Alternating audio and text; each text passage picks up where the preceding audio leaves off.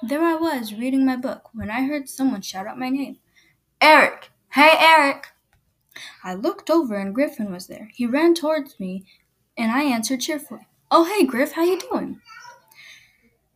We were standing there talking for a moment when he asked, Want to come to my house again? I was getting ready to say no, but I said yes instead because I didn't feel like going home and doing chores. And I finally had a friend, so why not make the most of it? We were walking down the street talking about our family and stuff, but I couldn't believe my eyes after what happened next. Hallebeck had fallen, and Griffin ran towards him, asking, Are you all right? It was time for me to go home because it was getting late and it was a school night, and I was thinking to myself, why? Why was he being so nice to him? I was in my room when my mom and brother came back from the grocery store, and we ate, and I went to bed.